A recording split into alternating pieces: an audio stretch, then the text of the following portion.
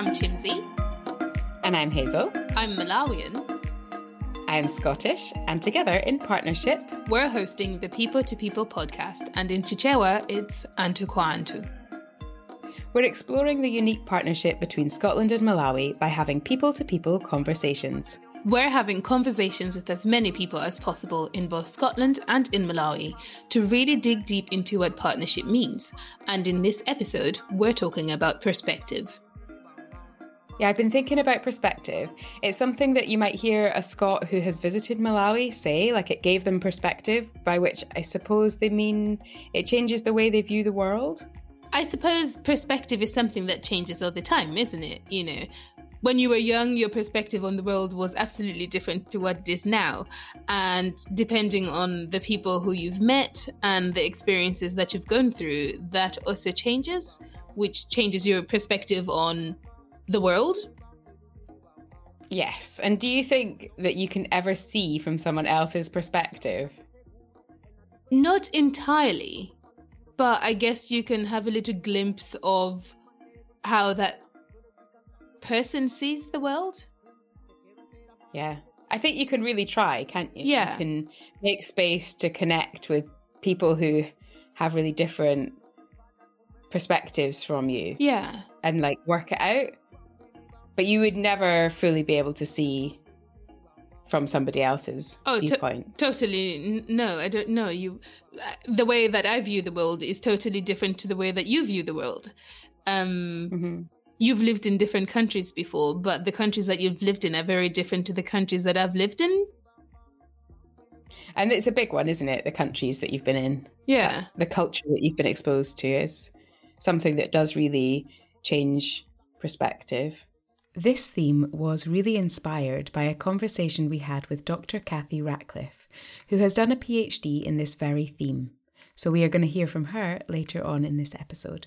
One thing in recent years that's interesting about Malawi and Scotland is that there are a lot of personal relationships that go between the two countries. And I find that really interesting as an experiment because it's quite unusual. And so what interests me is what difference does that make ultimately? You know, what's the impact of that on people in Scotland and people in Malawi? To what extent does that help them understand each other more? To what extent does it do what some of the intention is, which is to reduce poverty? Because obviously that gives people in Malawi what we would call social capital because they've got these contacts in Scotland. And how does that make them different, their lives different from the lives of other people around about them who maybe don't have that contact? I think there's a lot in the development sense, there's a lot to unpick about that, about what difference that makes. But I do think it's something quite unique, really. I mean, Kathy, that is literally what this whole podcast series is about. You've nailed the theme. Later on in this episode, we're also going to hear from Laura Curtis Moss from Earth in Common. I guess I do have a lot of concerns, like as a white woman working on a project in Africa, I do have a lot of concerns about whether it's equitable and about my own sort of inherent prejudices, and actually is what we're doing in the best interests of people who actually live there. Also, in this episode, we speak with Dr. Mapatsa, principal of the College of Medicine at the University of Malawi. Yeah, he has a wealth of wisdom around our theme of Scotland and Malawi partnership. Yeah, he's someone we can ask all the important questions to. It was really lovely speaking to him, wasn't it? He was just so full of life. Yeah, he was great. And the important questions, of course, are like, what's the Malawian equivalent of haggis? Yes, which he did say. You're going to have to listen.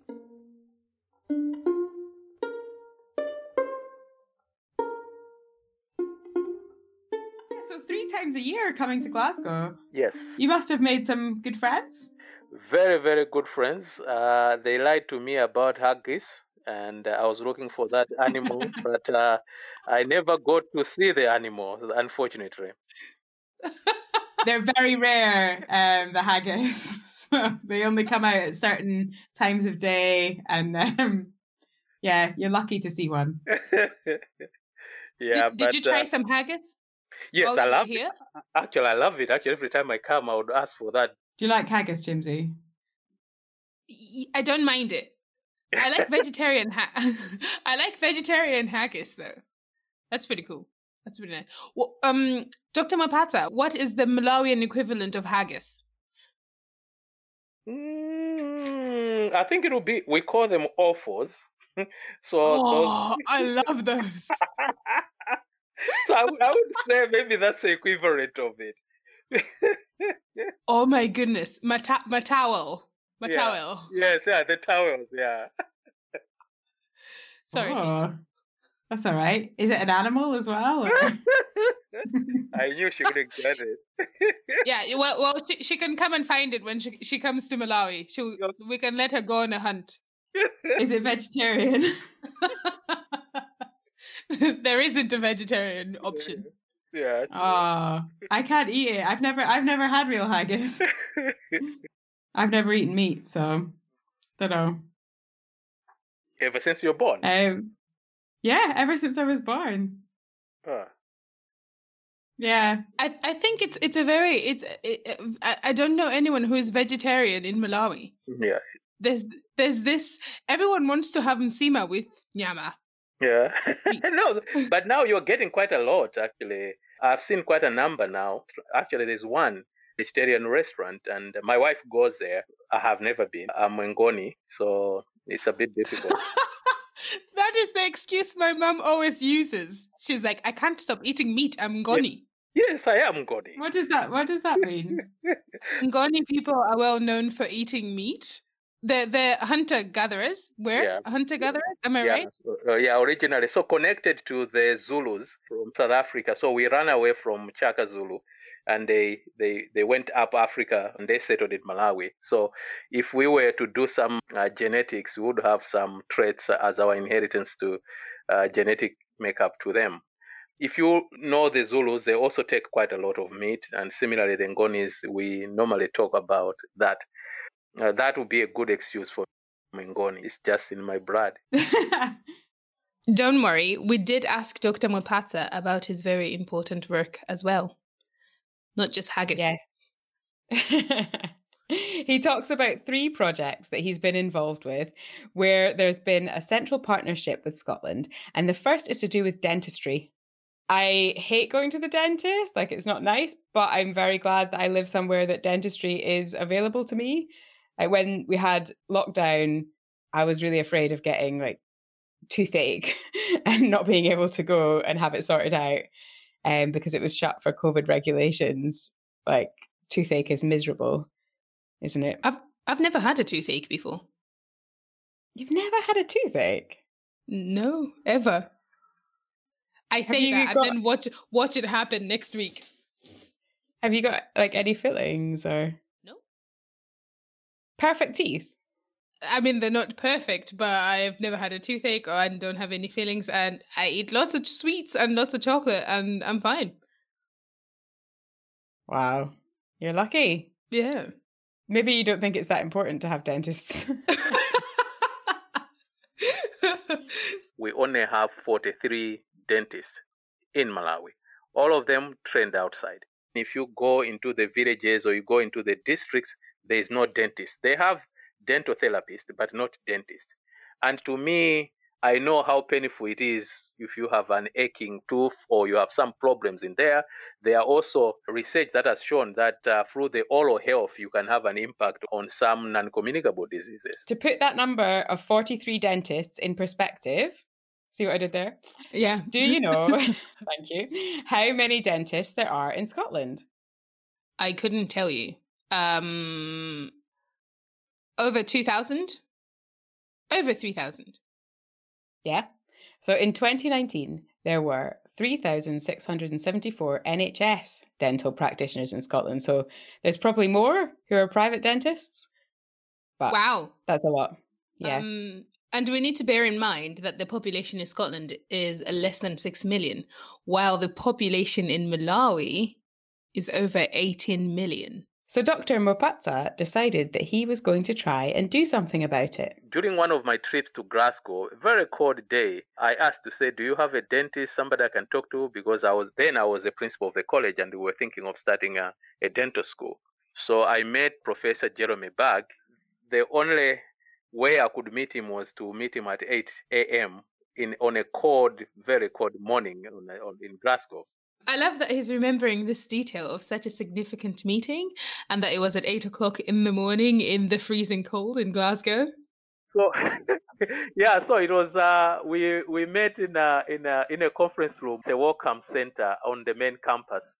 Actually, I had gone with my colleague. I mean, we were 5 that time and they all refused. I was the only one who went to meet there. So I had to walk from the hotel where I was. And we met there just with 2 of us. Though you can imagine a Malawian very cold as it was. I'm a tea person and it was worth it, my tea. So I met him, we discussed. He was about to retire then he changed his mind. Now we are friends, we can text, we can WhatsApp and other things. Since 2018 or so, we've been able to come up with a curriculum. We've got a grant from the Scottish government, about £1.3 million.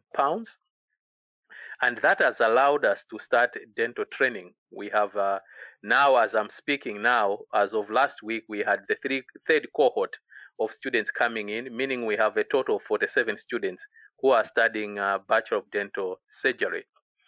And I think in 3 years' time, we'll graduate the first dentist fully trained in Malawi. Now, to me, that's one example of a project where they listened to what we wanted. We had gone to other partners, other countries. They said, dental, oral health is not important. Let's focus on infectious disease and others. I actually say Malawi deserves better. Dentist is one of the things that would make our life better. But dentists do make life better. It is an underappreciated profession. Thank you, dentists. One of the things that I had told Professor Jeremy Bagg, was that if we have to do a dental program, I want to have dentists, what I call dentists that are globally competent, but are locally relevant. Globally competent and locally relevant. That's nice too, isn't it? Yes, that is good. I genuinely loved the fact that he said that, where you're internationally recognized, but you also recognize and realize your local people's needs. But that wasn't the only thing to come out of that trip. The group that I work with at the College of Medicine, we came to discuss to see how we could work with University of Glasgow. And we were hosted by the Center, Wellcome Trust Center for Parasitology. It used to be called Immunity Immunology. They asked us to say, what do you want? Because initially we were seeing different things. So we told them to say, what we want is to have a lab facility. We wanted to come up with a facility that will be accessible, that will be owned by Malawians, but that will be internationally accredited. So within that time, apart from working at 8 a.m. from the dental thing, we discussed this and we came up with a proposal. We took it to the Scottish government and I'm happy to say they supported us with £1 million, and we had to bring in a bit of funding from Wellcome Trust and a bit of funding from World Bank, but it's mostly being the Scottish government. And this has allowed us to refurbish an old laboratory to a new laboratory, state of the art.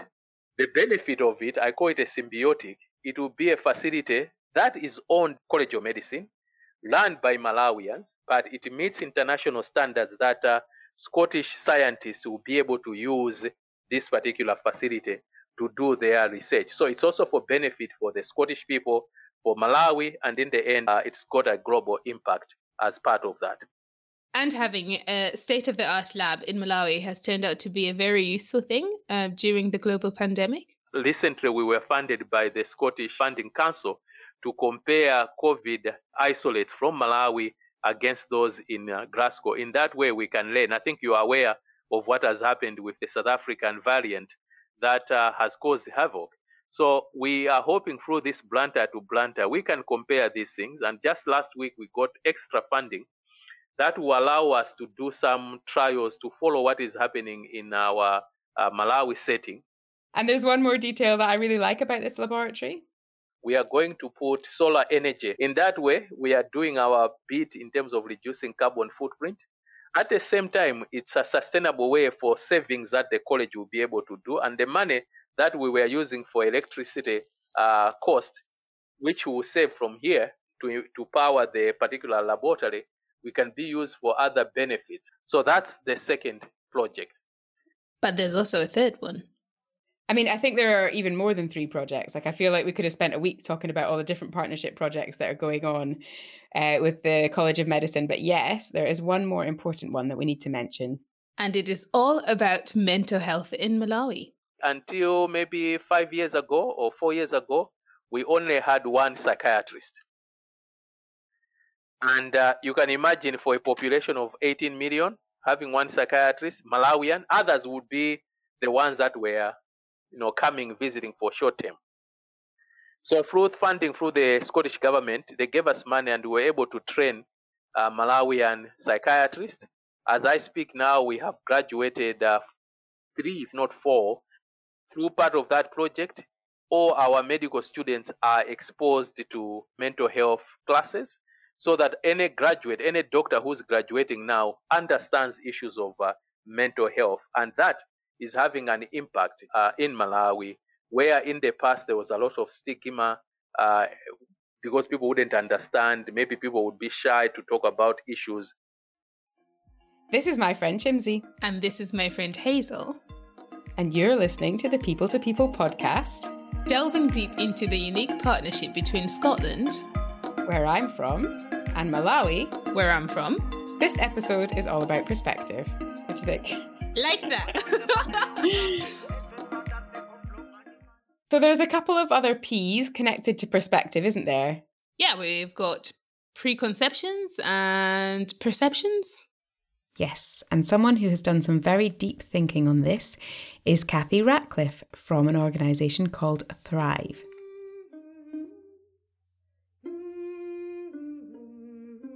In 2017, I finished a PhD, which is on basically how the West and the East construct Africa aid and development.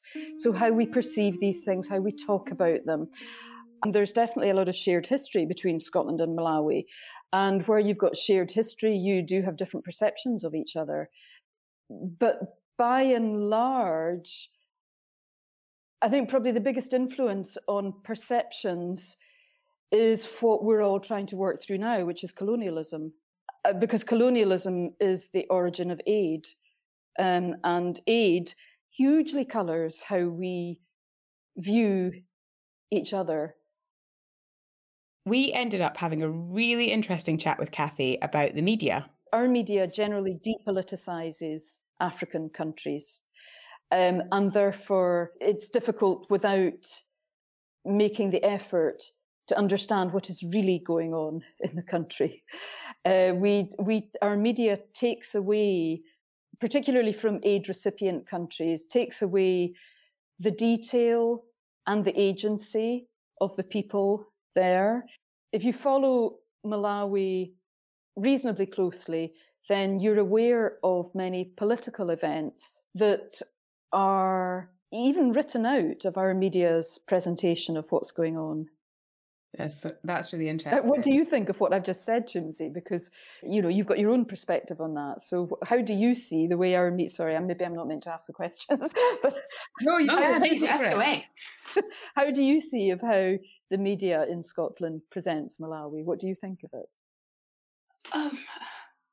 I think sometimes it's really poorly presented. And am I just saying that because I love Malawi and I'm Malawian, or... I remember the first time I moved to the UK, I was 16 and I went to sixth form in Newcastle. I was the only Black person there. I was 16. And this one guy came up to me and he was like, "Oh, is this the first time you're ever wearing shoes because you're from Malawi?" And I remember thinking, sorry, what? And then another person came and they were like, "Oh, do you live in a hut in Malawi?" And I was so confused. I was like, where are you getting all these ideas from?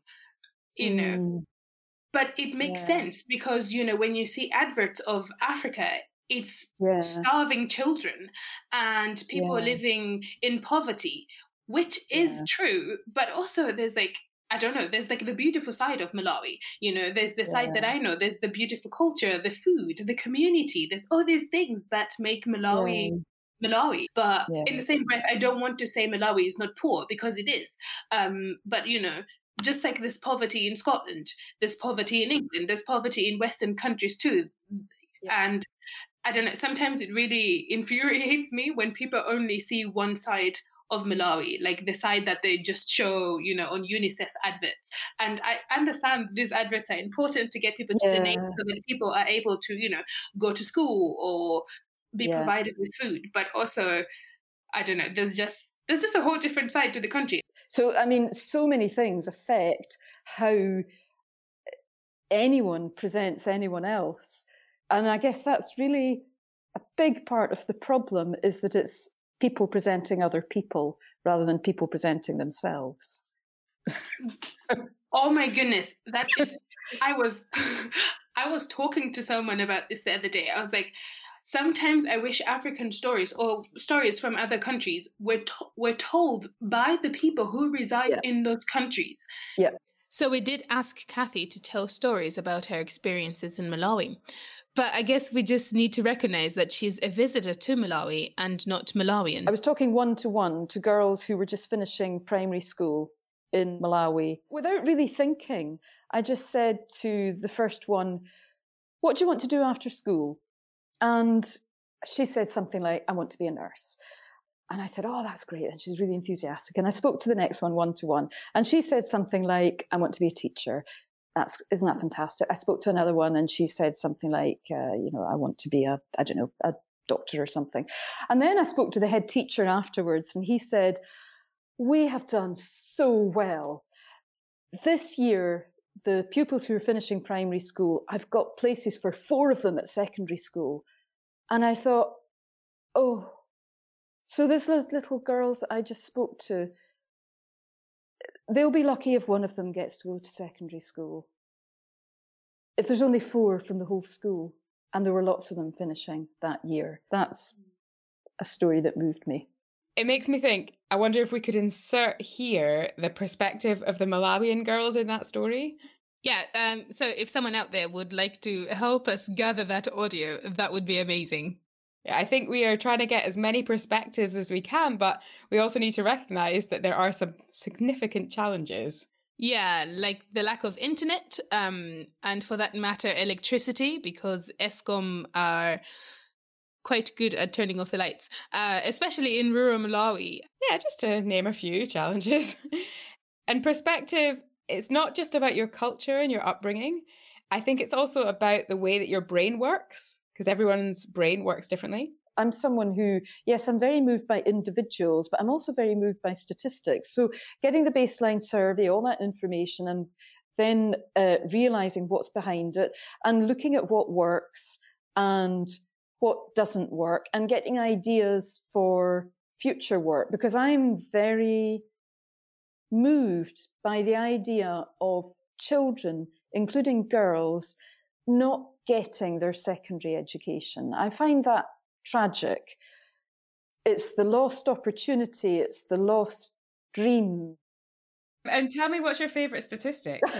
My favourite statistic? Oh, I'd have to think about that one. Well, I guess I do like that statistic that 50% of the pupils in the schools are girls. It's like, oh, well, that's a relief, because we were led to believe that might not be the case. But to find out that, unsurprisingly, the parents are just as keen to get their girls into school as to get their boys into school, that is very good. That probably is showing that was a bit of a negative implication about the parents, which turned out not to be true. And we're going to hear about a project that was about creating orchards in schools. But after some good listening on the ground, it also became about breakfasts. It's a really nice example of partnership working really well. We went around every single school and we asked a group of 10 people who were the school orchard committee. We asked each of them, so, what are your resources? What are your needs? How do the children eat? because it emerged that this was a big problem. And I mean, this was an estimate, but it turned out that, if I remember correctly, it was something like only 29% of children they thought ate before school. And that meant that most children by far were only eating by the mid-afternoon when they would get home from school. What's a good school breakfast for Malawians? Well, I mean, there were different opinions on that.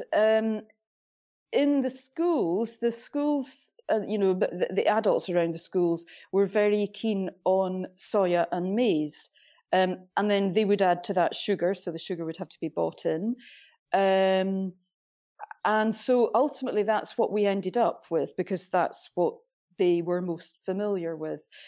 But we had several people who would say, no, I have sweet potato for breakfast. And sweet potato is very nutritious, and then you've also got to think about how things are cooked, and it might take less fuel to cook the sweet potato than it does to cook the soya and maize. But ultimately, we just went with what people thought, this is what we want to give our children. So, yeah, you go with that. But there were all these competing voices because we were thinking about nutrition as well. There's quite a taste for the soya maize, but often when it's provided as a humanitarian meal, it is fortified. So it's fortified with lots of nutrients. But of course, when you're growing it yourself, you're not going to add that fortification because, well, where are you going to get it from? And is it sold anyway separately? So that is, I would say, a bit of a debate that has to be had. So it's called pala in Chichewa. Yeah. I every time I go home, I still eat that. Really? Okay, yeah. That's good. I guess breakfast cereals that we give children in Scotland are often rubbish. Yes, that's true. Yeah. Nutritionally wise. And they're fortified though, aren't they? Yeah. But they're still sugar and... Yeah. I don't think the sugar's so much a problem, I mean, sugar is good for energy and, children need energy, don't they? So, I suppose what it illustrates is there's just nothing is as simple as it appears from the start. There are debates to be had about everything.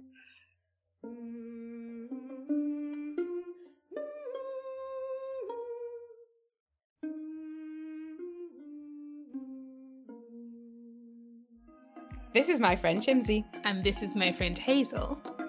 And you're listening to the People to People podcast. Delving deep into the unique partnership between Scotland, where I'm from, and Malawi, where I'm from. This episode is all about perspective. What do you think? I like that. We also spoke to Laura, who is a trustee on another partner in the Orchard project, who were Crops in Pots but have changed their name. Crops in Pots is now no longer Leith Community Crops in Pots. In the last fortnight, we've changed our name to Earth in Common. Yeah, to kind of better reflect the fact that we are working more broadly than just sort of backyard growing, and to reflect the fact that we are involved in sort of international work. So the idea is that we all have both the earth as in the planet Earth in common, but also earth as in soil for growing things. So I think this project actually had a huge impact on the company. Quite a lot of learning, both in terms of sort of the really, really big picture, which is sort of what led us, I think, to change our name and change our sort of mission a bit, is sort of realizing that actually the same, which we all knew on an intellectual level, but really feeling it on that emotional level, that actually all communities all around the world are facing a lot of the same problems, like to different degrees, and people have different, obviously in some places in the world there are additional barriers and additional problems, but basically, in Leith and in Malawi and in Scotland, there are parents still want to make sure that their kids get an education. Parents still want to make sure that their kids have a good breakfast. It was also nice to hear about the project's impact on Laura personally. Yeah, growing up I grew up in England and then live in Scotland, but growing up in Britain, you do have such preconceptions of what Africa's like. And I don't want to swear, but it's not true. It's embarrassing for me, even in my 30s, I'm still having to learn that. I am still having to, really work to undo those preconceptions and those prejudices. And I would really like to see, I guess, kids growing up now not have all those stereotypes put on them, because if it's taken me 30 years to kind of actively unlearn them. But like you said, you are actively trying to do that. But, if people don't actively choose to do something and that you're always on autopilot, you always do the same things that you do. Because about a week ago, I was like, Chimsy, because I'm currently training for a race, but I keep doing the same distance and the same pace. But that's like autopilot. I was like, if you genuinely want to do better, you're going to have to try different things. But if people are not actively choosing to learn things, you just do the same things that you're used to. Remember last year in May when everyone posted the little black square for the Black Lives Matter movement. And I'm like, cool, that's great. But what are you actually doing to make a difference in people's lives? If it's just you posting this thing and then every day going back to your usual life, it doesn't really make a difference, does it? Like, you don't get to grow, you don't get to change, and everything remains the same.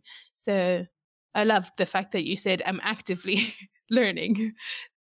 I guess I do have a lot of concerns, like as a white woman working on a project in Africa, I do have a lot of concerns about whether it's equitable and about my own sort of inherent prejudices, and actually is what we're doing in the best interests of people who actually live there. And it's not dissimilar to a lot of the concerns I have as a middle class person when I'm working in impoverished areas in Scotland, for example. You just think, am I actually coming to this with the right attitude and intentions? Well, Laura is also part of the 2050 Climate Group, and we're going to end with this lovely story of Laura's from when she hosted a Malawian member of the 2050 Climate Group who came to visit Scotland. Me and my wife are both women, and Promise, who came to stay with us, he's a Christian pastor. So that was quite... obviously living very, very different lifestyles, but loads in common because we sort of cared about the environment, we cared about climate change, and we've stayed in touch on Twitter, and he's always like when it's like our anniversary and things, he'll always be the one to say congratulations. And likewise, him and his wife had a baby recently, so of course we congratulated them, and it was just really lovely. And I think the thing that he really struggled with staying in our house was our vegetarianism. Like, in terms of lifestyle, didn't care, oh, you're lesbians, whatever. Didn't care about that, but he did smuggle chicken into the house because he was sick of my vegetarian cooking. So brilliant. Which brings us neatly back to our regional theme, and it's a good place to end this episode. If you're interested to find out more about the Orchard Project, we have a conversation with Evie Murray, who's CEO of Earth in Common, in our People and Planet episode. So here she is. When we arrived at the top, there's these blue and yellow and really colourful butterflies. And it was just, it was obviously a place that didn't get visited often by people. And so therefore it was completely sort of untouched, and, just the biodiversity that was and we were just wandering through it, and it was, spectacular.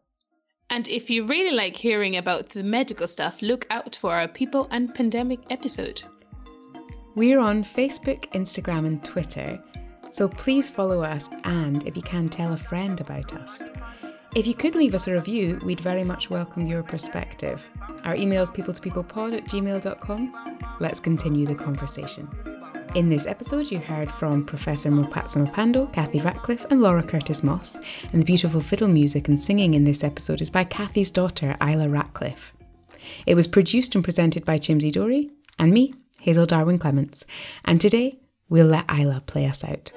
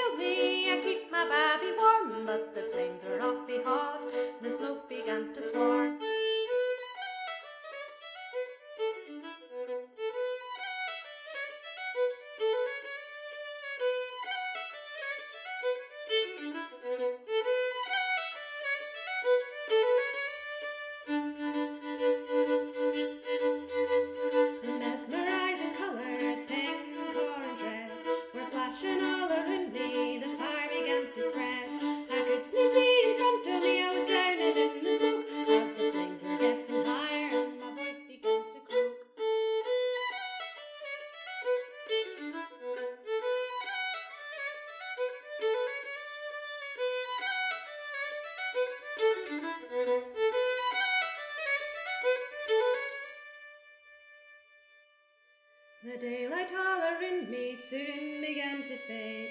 I find myself enticed by the colours it had made.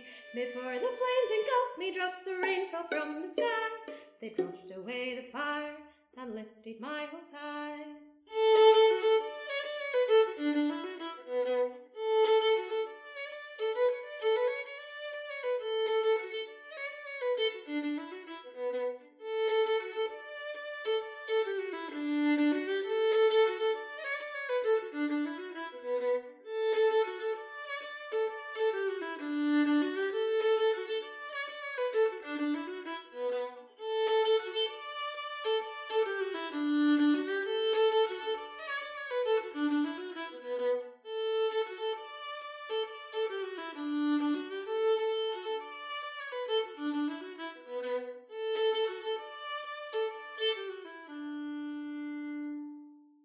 The daylight all around me soon began to fade. I found myself enticed by the colours it had made. Before the flames engulfed me, drops of rain fell from the sky. They washed away the fire and lifted my hopes high. For the kind of Scottish hippy-dippy do-gooder community, there's a lot of lessons to be learned. I like that. That's definitely going in.